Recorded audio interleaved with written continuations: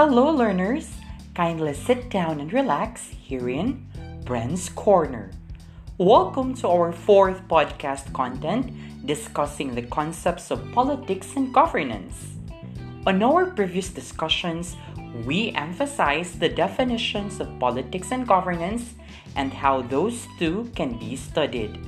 We also tackled the basic tenets of the major political ideologies as well as the nature, dimensions, types, and consequences of power.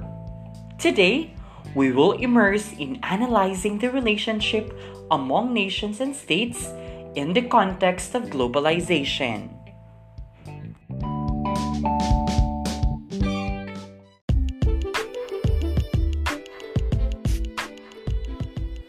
We are now done elucidating the concepts of nations and states as well as the globalization and its new feature, the political globalization. Now, how globalization influences nations and states. Here are some advantages and disadvantages of political globalization in nations and states. Let's start with disadvantages. Due to political globalization, state sovereignty is reduced. It manifested in the Philippines when President Duterte withdrew our commitment in United Nations Human Rights Council and International Criminal Court due to latter's investigation in war on drugs. Also, the functioning of international and supranational organizations is often not democratic in terms of representation and accountability. And sometimes, big countries can shape decisions in international and supranational organizations. Sometimes, countries can veto decisions and slow down decision-making processes.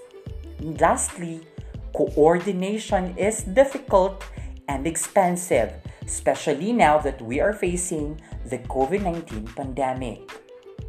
However, there are lots of advantages of political globalization that influences the nation-states as well as their relationships.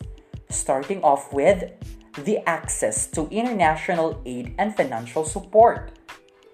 Philippines was benefited by political globalization during and after the Super Typhoon Yolanda, when the United Nations Disaster Coordinating Team, the Canada, the United States of America reaches the Philippines to help, as well as the free COVID-19 vaccine distribution from various nation-states through the UNICEF, China, and many more.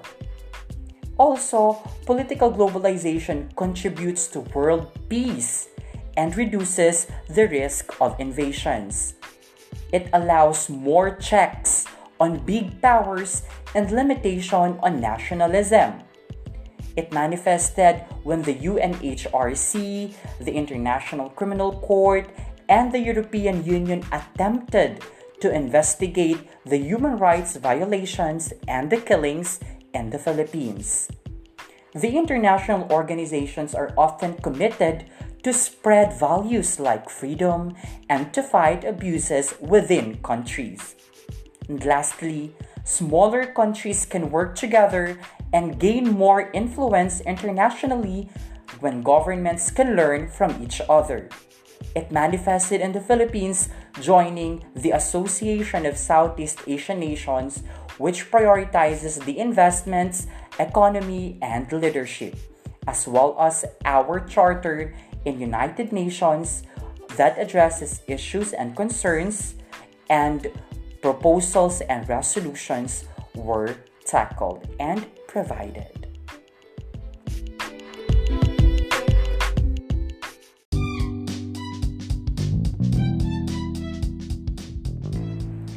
That ends our discussion on the states, nations, and globalization.